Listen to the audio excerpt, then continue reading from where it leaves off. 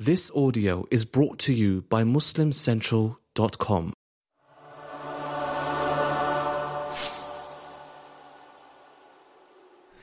Assalamu alaikum wa rahmatullahi wa barakatuh, everyone. A'udhu billahi as-samii' al-alim min ash-shaytan ar-rajim. Bismillahir rahmanir rahim. Alhamdulillahi rabbil alameen. Wa la 'udwana illa 'ala adh-dhalimin. Wal 'aqibatu lil muttaqin. Allahumma salli wa sallim wa barik ala 'abdika wa rasulika Muhammadin sallallahu alayhi wa sallam wa ala alihi wa sahbihi wa sallam tasliman kathira. Dear brothers and sisters, I want to welcome you back to another session of the Firsts.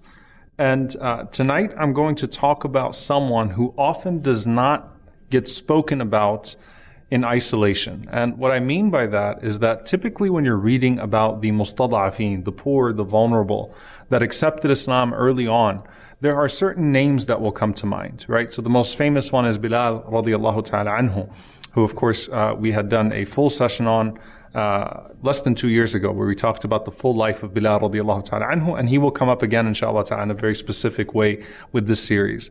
You think about Sumayya radiallahu ta'ala anha and her family, there are names that come to mind. You might think of Ibn Mas'ud radiallahu ta'ala anhu. And the name Khabbab radiallahu anhu, Khabbab will show up, right? But he'll always be in a sentence with a bunch of other names. And in the process of that, you can really lose sight of how special and significant this Sahabi was. May Allah subhanahu wa ta'ala be pleased with him. And so I wanted to talk about Khabbab radiallahu ta'ala anhu, a man who, according to some of the scholars of the seerah, was the first person to make his Islam public, the first person to actually publicize his Islam, and the first person to be tortured in Islam, the first person to actually face punishment for his Islam. So what is the story of Khabbab radiallahu anhu, who usually falls in a sentence with, Bilal and Suhaib and, some of the other companions, the Sumayyas of the world? What is the story of this young man? I want you to think about that slave market where Zayd radiallahu ta'ala anhu was purchased from, Suq al-Uqad, where you had many of the famous incidents of the seerah take place. And I want you to think about this young man that is in that marketplace. In fact, he's not even a teenager yet, an enslaved young boy who is there.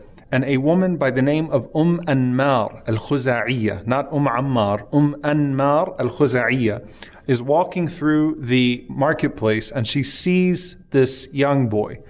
And as she decides that she wants to purchase one of those who have been enslaved, she is looking for someone to not just help her with her chores, not just help her with her own things, but she's looking for someone that she can train to make money for her. So she wants to train one of these enslaved young boys to do something for her that would be a source of income for her. And so as she's looking through the market, the slave market, and she's looking at the faces of these boys, she notices this particular young boy who has clear signs of intelligence, clear signs of strength. He looks like he has something special. He's distinguished in his appearance. And she says, that one. So she purchases this young boy from the market. She starts to walk home with him, and she asks him what his name is. And he says, my name is Khabbab. She says, what's your father's name? He says, it's Al-Arat. And she said, and where did you come from? He said, from Najd. So from Arabia. Now, she assumed that he must have been Abyssinian, because Khabbab radiallahu ta'ala anhu was black, but he was a black Arab. And so she assumed that he's one of those that was enslaved from Abyssinia, from Al-Habasha. But he said he's from Najd. So she said, so you're an Arab? He said, yes. So she said, where are you from? He said, from Banu Tamim. And Khabbab radiallahu ta'ala anhu would be the most distinguished member from the companions from Banu Tamim. Another famous person from Banu Tamim, by the way, Ahnath ibn Qais radiallahu ta'ala anhu. So she says, how did you end up then in the hands of the slave traders of Mecca? How did you end up in this situation? Why are you here? So he described a situation that as he was a child, 2 Arab tribes fought with one another, his tribe and another tribe. And he said, our tribe lost. They took all of our livestock. They took all of the women. They took all of the children. They killed the men. I was amongst the children that was taken. And he said, all I've known as a child is slavery. So I've been passed from master to master, traded from place to place. And all he does is he does what he's known for his short existence on earth. So Anmar, recognizing that this young man was special, she decided to have him trained by a blacksmith in Mecca to learn particularly the craft of making swords. Okay?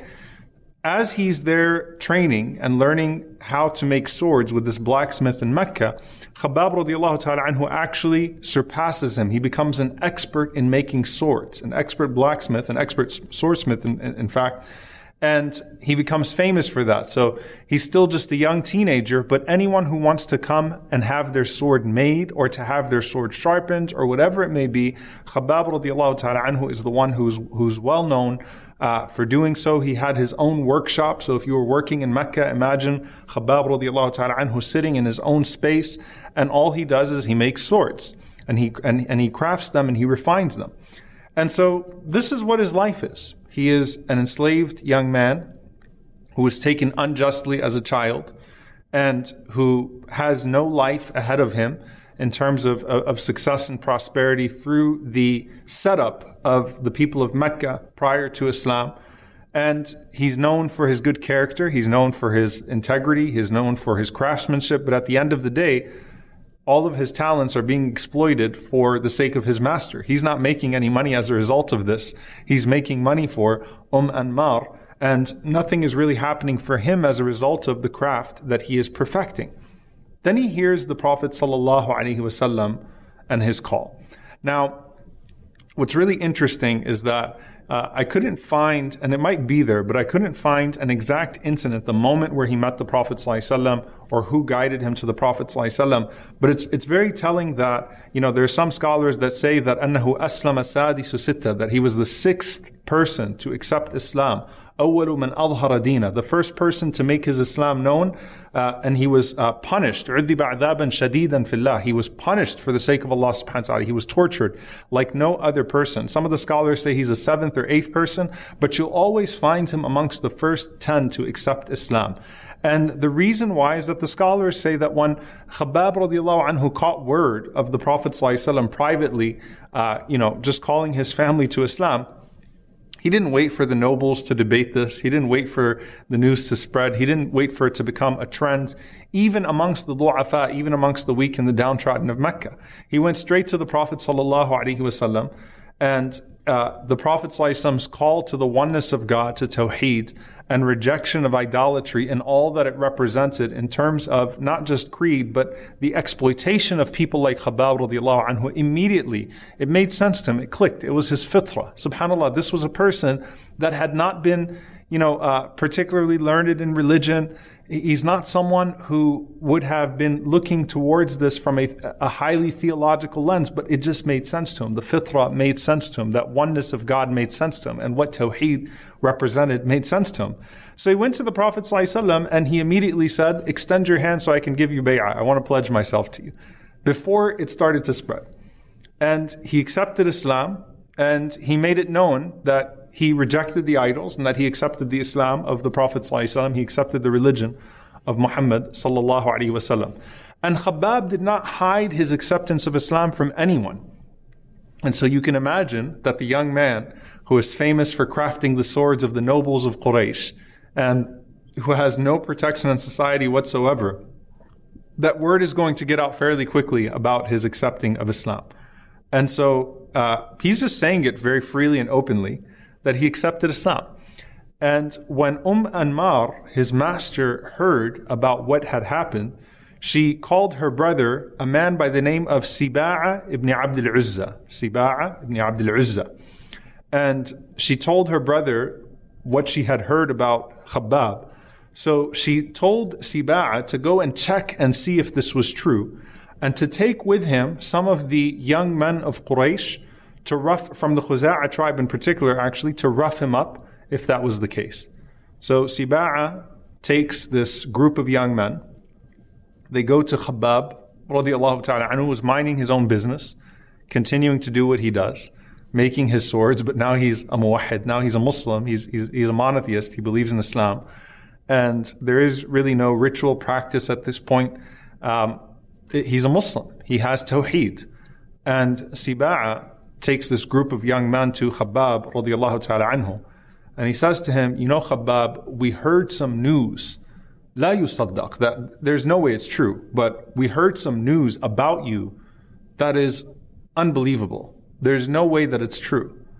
Khabbab radiallahu ta'ala anhu said, what is it?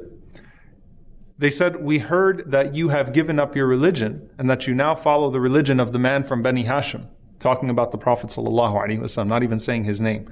And of course, they didn't say aslama, right? They would say saba'a. So that was the one who rejected the religion of his people. So we've heard that you've given up, you've rejected your religion, and now you follow the man from Banu Hashim. So Khabbab radiallahu anhu said, no, I haven't given up my religion. He said, but amantu billah wa kafartu bi alihatikum. I have believed in Allah and I have rejected your gods, your idols. And I believe that Muhammad sallallahu alaihi wasallam is the servant and messenger of Allah. SubhanAllah, and there's something in the way Khabbab responded, like, who are you to assume that your religion was my religion and that I was worshiping these idols in the first place? I'm a slave in this society. You give me no value. You don't value my thoughts. You don't value my opinions. And now you're concerned about what I believe and what this has done to me. So he said, no, I'm not going to allow you to define me as someone who rejected his religion, but instead as someone who became Muslim. The same way Umar radiallahu ta'ala anhu would say to the people that would call out using the same derogatory remark, he'd say, no, say Aslam. No, he became Muslim.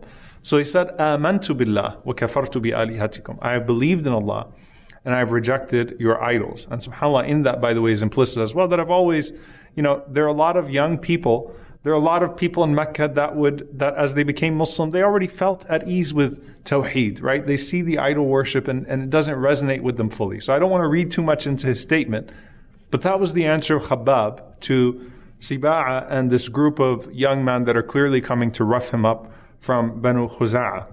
Now, when he said that, as soon as he uttered those words, they jumped on him, they beat him unconscious, they picked up iron bars, metal bars, they started to thump his head with some of the iron that he would use in his work.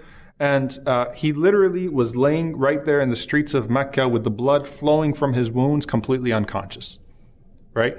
And that is what some of the scholars say is the first time that such an incident took place. So they beat him to a point of unconsciousness. They used the iron that he would use to make his materials. And they did that knowing that there were no repercussions whatsoever for torturing a man like Khabbab radiallahu ta'ala anhu who had no protection. How old was Khabbab radiallahu ta'ala anhu? He was between 16 and 18 years old at the time. Okay, so he is a teenager. He's a young man that is accepting Islam and that is going through this torture. When Khabbab radiallahu ta'ala anhu wakes up from this beating of his, they come back to him and they ask him again, and he said, "Amantu billah wa kafartu bi alihatikum." I believe in Allah and I've rejected your idols. And he said, "Isna'u ma tasna'un." He says, "You know what? Go ahead and do what you're going to do. I don't care. Go ahead and do what you're going to do." SubhanAllah, they beat him. Then they starved him, they lashed him, they put him in the coats of metal, as we said, put him under the sun, burned him. They experimented in torture with him, and nothing was working with Khabbab radiallahu ta'ala anhu. And then in their rage, they decided to include a particularly cruel punishment. They took burning hot coal and they put it on the back of Khabbab radiallahu ta'ala anhu until they said that it cooked the flesh off of the back of Khabbab radiallahu ta'ala anhu. I want you to think about this, subhanAllah. And there's an incident from the life of Umar bin Khattab radiallahu ta'ala anhu later on that would speak to what this did to Khabbab long term. They took the flesh off of his back. They literally, as they burnt his back, the pieces of flesh would come melting off of the back of Khabbab radiallahu ta'ala anhu, and this young man would scream, and he had no one, no peer, no one to protect him, no one there that was from his tribe that could protect him. He screams as they torture him, radiallahu ta'ala anhu.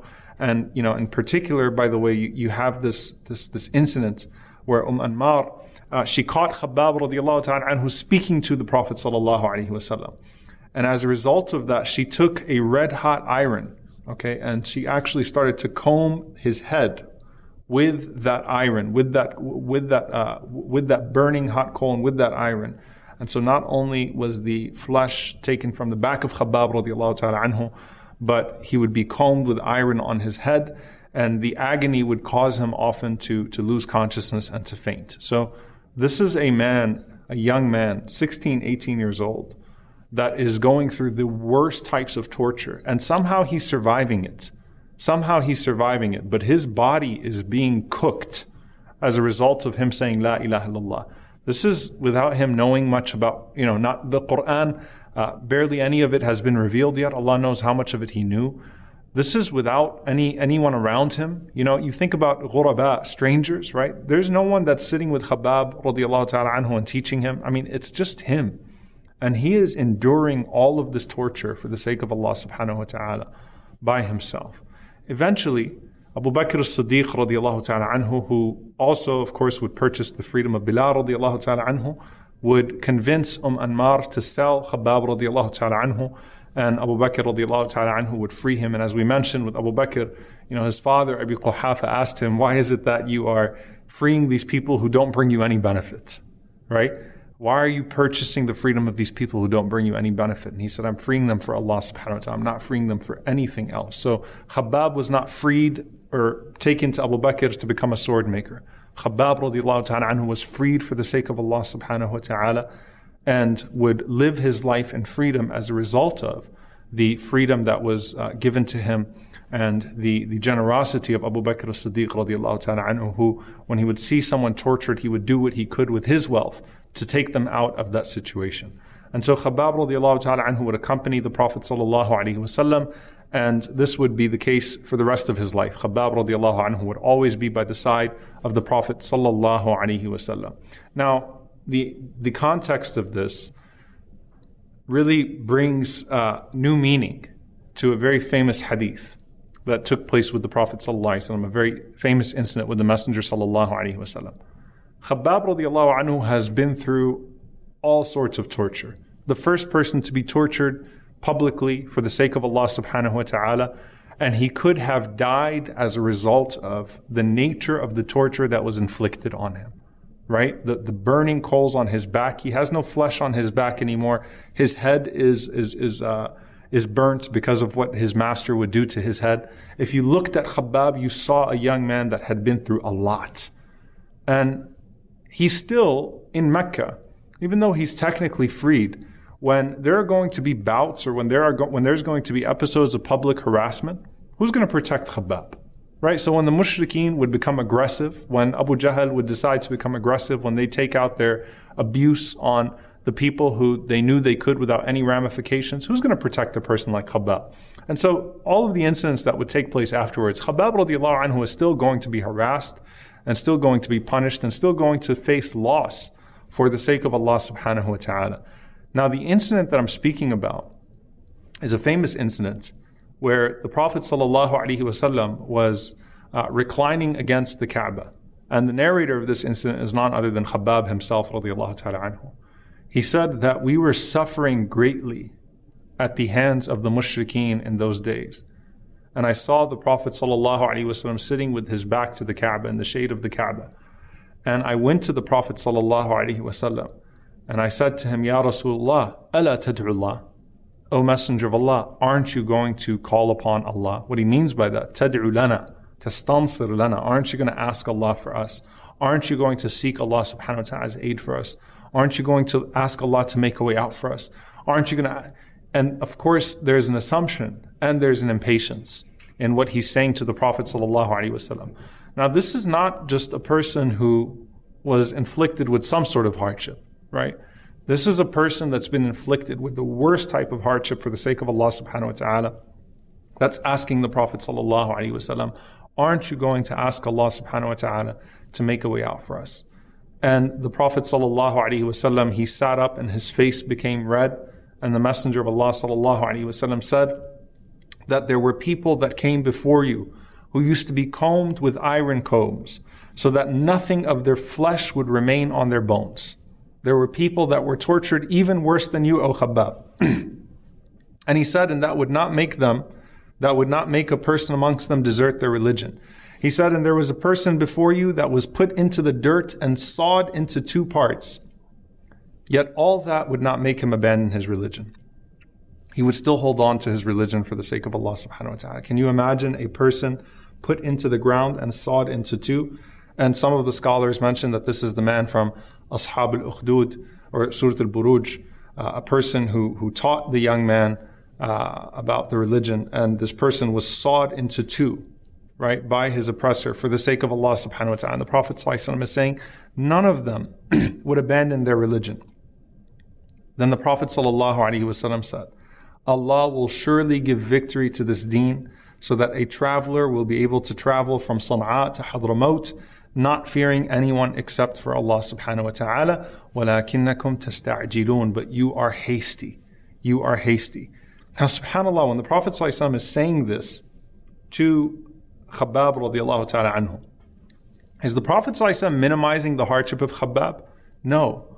The Prophet ﷺ is speaking to Khabbab radiallahu anhu and reminding him that people have been through these things before. People have been through great hardship before. And Allah subhanahu wa ta'ala made a way out for them. And the Prophet ﷺ is telling him to remain strong. And the Prophet ﷺ, when he says, تَسْتَعْجِلُونَ, that you're being hasty, he's talking about the victory from Allah subhanahu wa ta'ala.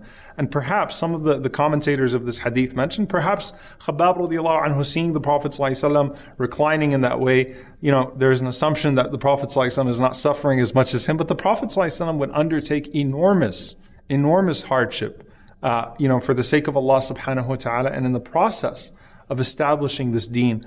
And it would be long-term, and it would be in so many different ways inflicted upon the Prophet sallallahu alaihi wasallam. So the Prophet sallallahu alaihi wasallam is saying this to Khabbab radiallahu anhu. There are people before you that were combed with irons. Nothing was left on their bones of flesh. That were cut in half just for saying La ilaha illallah. I swear that Allah will give victory to this deen. So much so, the Prophet sallallahu alaihi wasallam is mentioning a time of safety, that a person could travel from Sana'a to Hadramaut fearing no one but Allah subhanahu wa ta'ala, but you are hasty.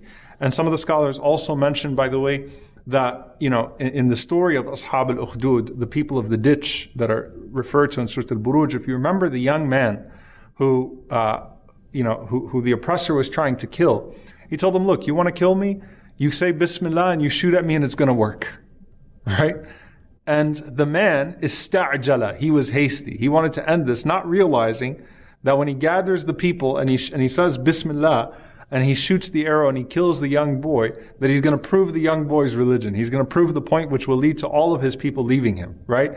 So the believer is deliberate. The believer is patient. The believer watches the plan of Allah subhanahu wa ta'ala unfold, and they know that Allah subhanahu wa ta'ala will give victory to this deen. Allah subhanahu wa ta'ala will allow the plan to unfold, but sometimes we become impatient. And so that is something that we see from the Prophet sallallahu alaihi wasallam in his advice to Khabbab radiallahu anhu. He's not belittling his sacrifice. The Prophet sallallahu alaihi wasallam is telling him, look, it will come. It will come.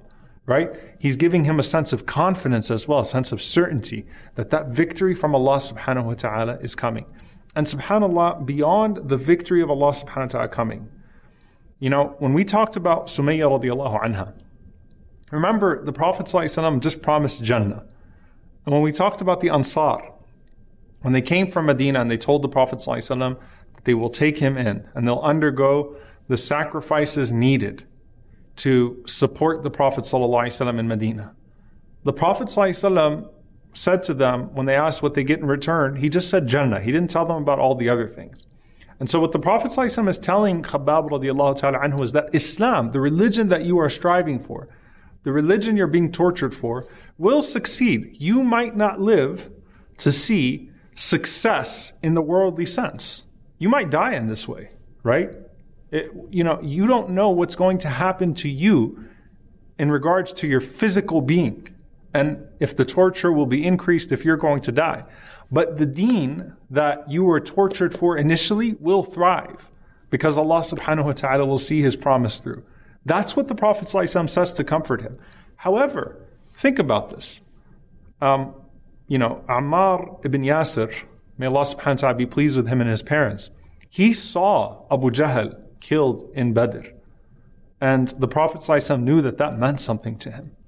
And it comforted him, right? And the Prophet ﷺ went to him and told him that Allah has killed the one who killed your mother. Because all those years Ammar had to watch the man who subjected him to that torture and killed his parents, he had to watch him walk with arrogance through the streets of Mecca. And the Prophet ﷺ told him that.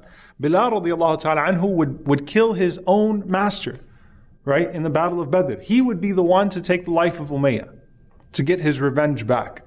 So, Ibn Mas'ud would stand on Abu Jahl. Ammar would watch Abu Jahl killed. Umayyah would die at the hands of the one that he oppressed, Bilal radiallahu ta'ala anhu. What about Khabbab radiallahu ta'ala anhu? SubhanAllah, what Allah allowed Khabbab to see in his own lifetime. Anmar, who would comb the head of Khabbab with that iron and burned flesh off of his head and off of his back. She had a sickness in her head as well. And she went to a point of insanity where, to try to deal with the pain, she tried to cauterize her head. So the same punishment that she inflicted on Khabbab, she would do it to herself, and she started to take and comb the flesh off of her own head, and Khabbab radiallahu ta'ala anhu could see that happening in front of his eyes. SubhanAllah, until she eventually perished, as a result of her sickness and as a result of the insanity that she would encounter after what she had done to Khabbab radiallahu ta'ala anhu. So Allah subhanahu wa ta'ala answered Khabbab radiallahu ta'ala anhu's dua. Khabbab saw it. And Siba'a, who tortured Khabbab initially and who would carry out the torture on behalf of Anmar, Khabbab radiallahu ta'ala anhu recalled that on the day of Uhud, when Hamza radiallahu ta'ala anhu went out to duel, remember, before the actual battle there would be a duel.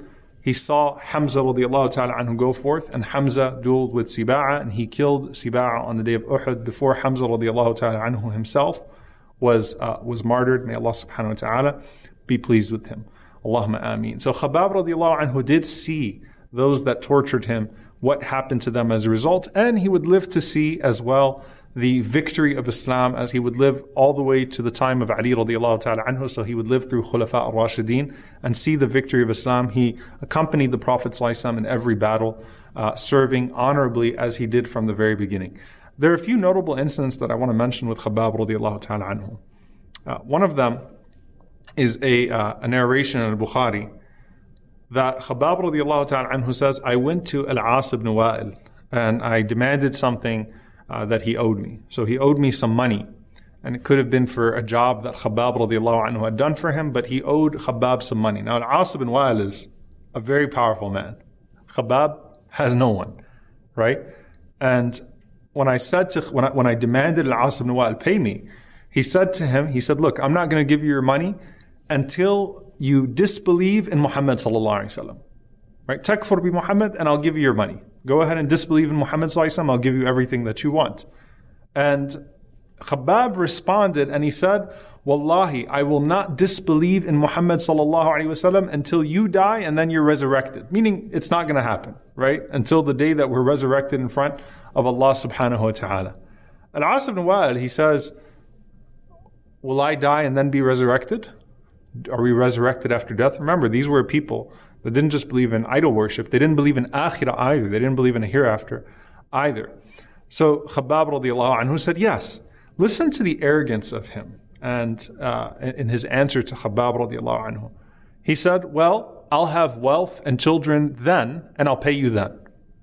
Okay? So if we're going to be resurrected, then I'll pay you your money then, because surely I'm going to have wealth and children there as well.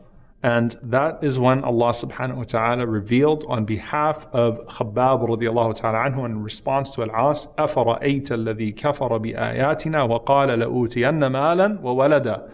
Have you seen the one who disbelieved in our signs and who says, I shall certainly be given wealth and children? Okay? The arrogance of Al-As ibn Wa'il in his response to Khabbab radiallahu ta'ala anhu. So that's actually the context of that ayah.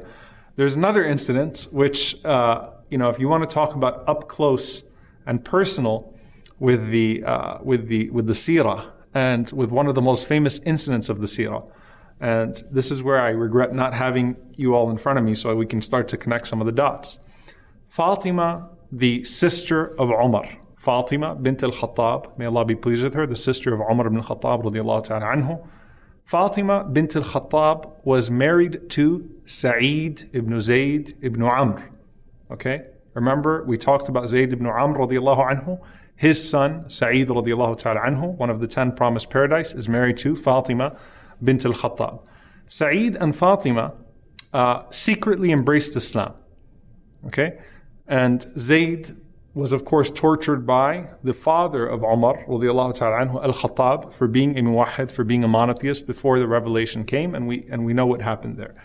Sa'id radiallahu ta'ala anhu is the cousin of Umar radiallahu anhu then, and he's married to the sister of Umar radiallahu ta'ala anhu. He's married to Fatima bint al-Khattab. The very famous incident where Umar radiallahu anhu was on his way to kill the Prophet sallallahu alaihi wasallam, and he was stopped on the way and told that you should handle the members of your household first. He said, what are you talking about? He said, don't you know that your sister Fatima has embraced this religion? And Umar radiallahu anhu said, detour, I'm going to go handle business at home first. And he marches to the home of Fatima and Sa'id. When Umar radiallahu anhu got there, Khabbab radiallahu anhu was actually in the house teaching them the Quran. Okay? So it's Khabbab, Fatima, and Sa'id. Now when Umar radiallahu anhu got there, Umar would kill Khabbab, right? What's going to stop Umar from killing Khabbab? He's on his way to kill the Prophet ﷺ. What's going to stop him from killing Khabbab? Maybe his sister, his brother-in-law, because it's family. But what would stop him from killing Khabbab? So when they knew that Umar was at the door, Khabbab hid. Okay? Khabbab radiallahu anhu hid. So the incident where Umar radiallahu ta'ala anhu bursts into his home and he goes into rage and he hits his sister Fatima, and that's when he feels sadness at seeing what he's done to his sister Fatima, and then he sits and he reads Surah Taha, right? He reads the Quran, and Umar radiallahu anhu is moved. Guess what happens? Khabbab radiallahu anhu comes out from behind the curtain and he says to Umar radiallahu ta'ala anhu that I hope that Allah subhanahu wa ta'ala has answered the dua of the Prophet ﷺ in regards to you, O Umar. And Umar radiallahu anhu said, what are you talking about?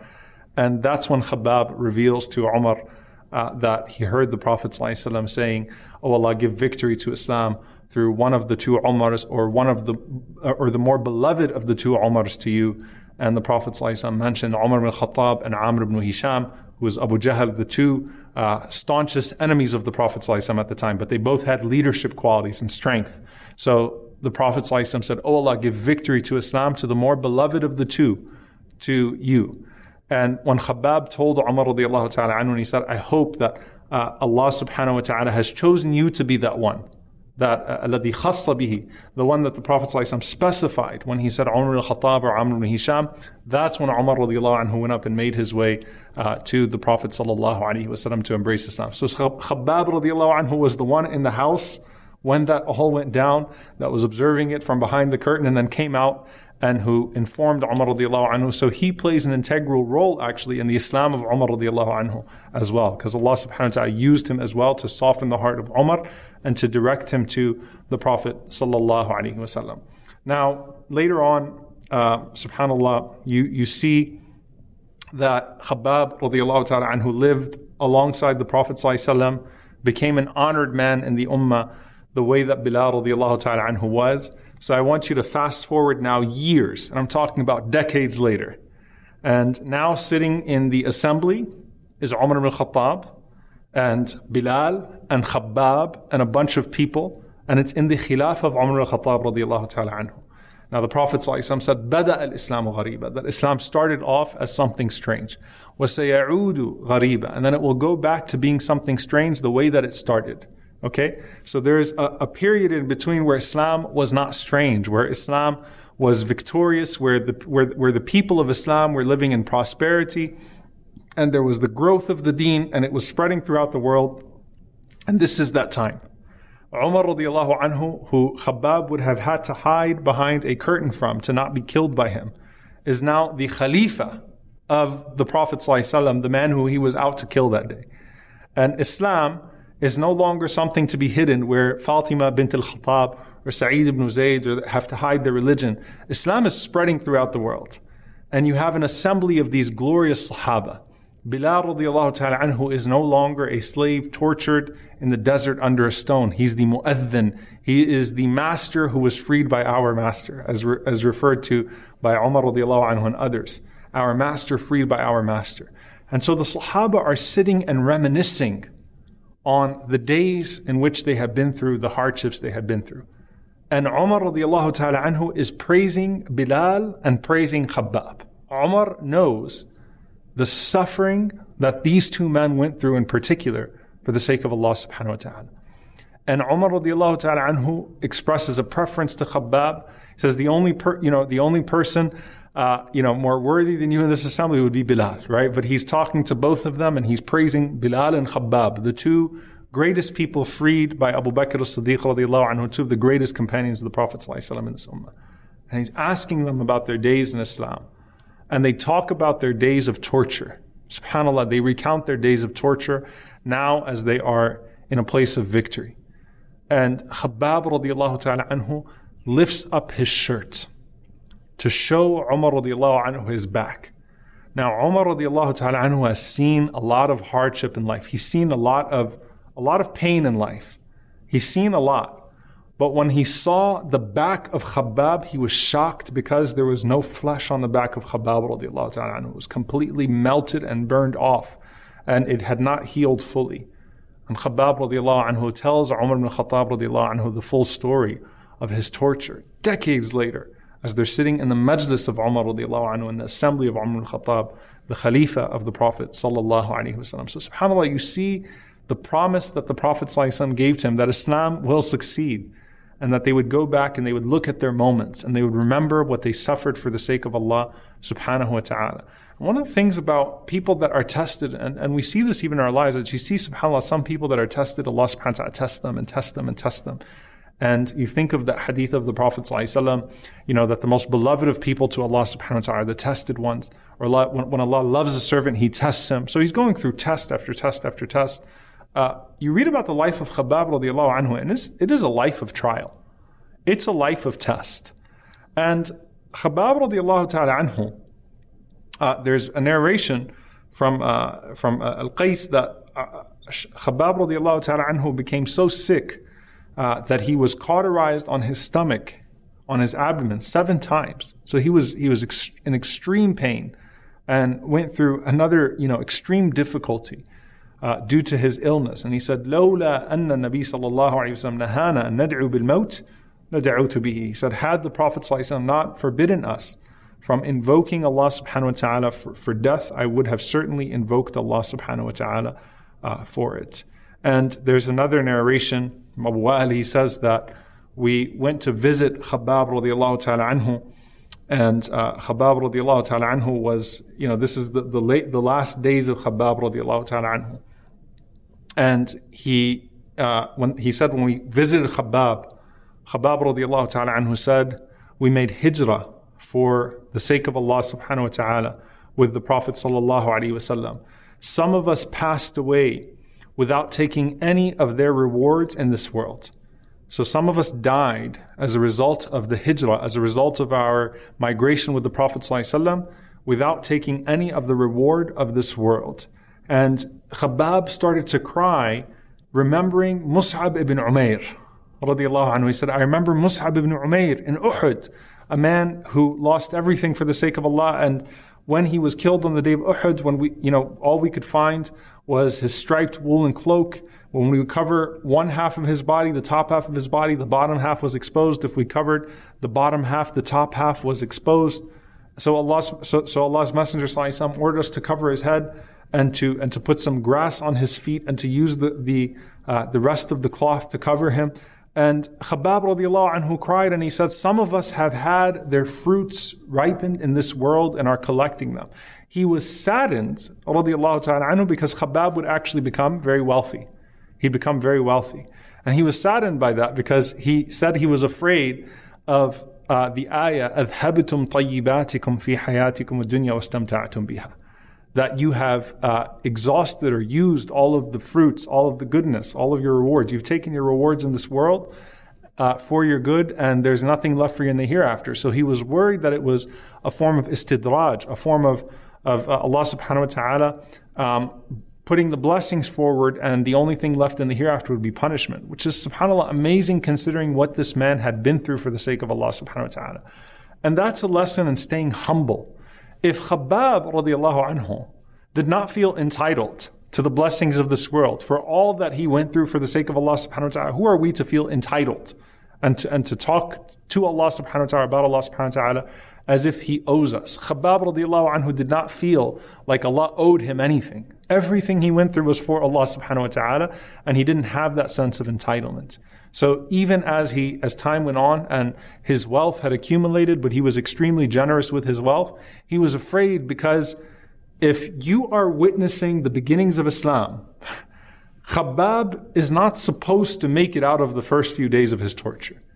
Right? Khabbab radiallahu anhu, for all practical purposes, is probably going to be killed in the first batch of those murdered for the sake of Allah subhanahu wa ta'ala.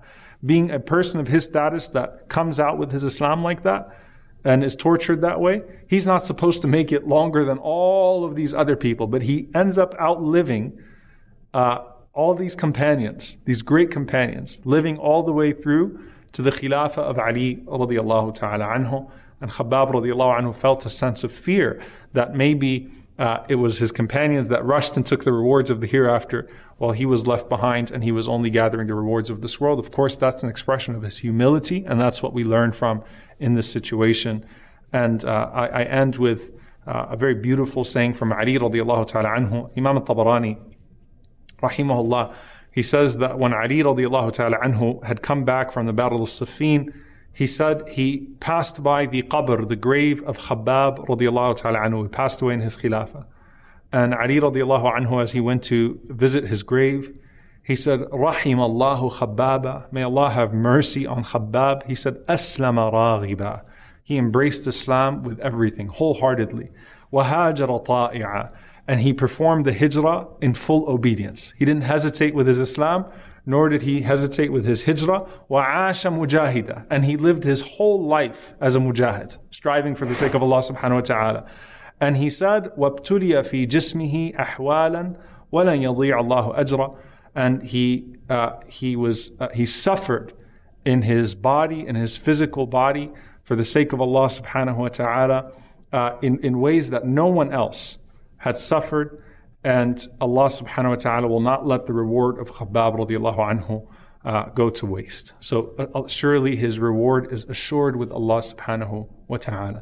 We ask Allah subhanahu wa ta'ala to be pleased with Khabbab radiallahu ta'ala anhu and those companions, the Sumayyas of the world, the Bilals of the world, the Suhaibs of the world, those that struggled and strove in the way that they did. We ask Allah subhanahu wa ta'ala to be pleased with them and to gather us with them around our beloved sallallahu alayhi wa sallam in Jannat al-Firdaus. Allahumma ameen. Jazakumullahu khairan. Wassalamu alaikum wa rahmatullahi wa barakatuh.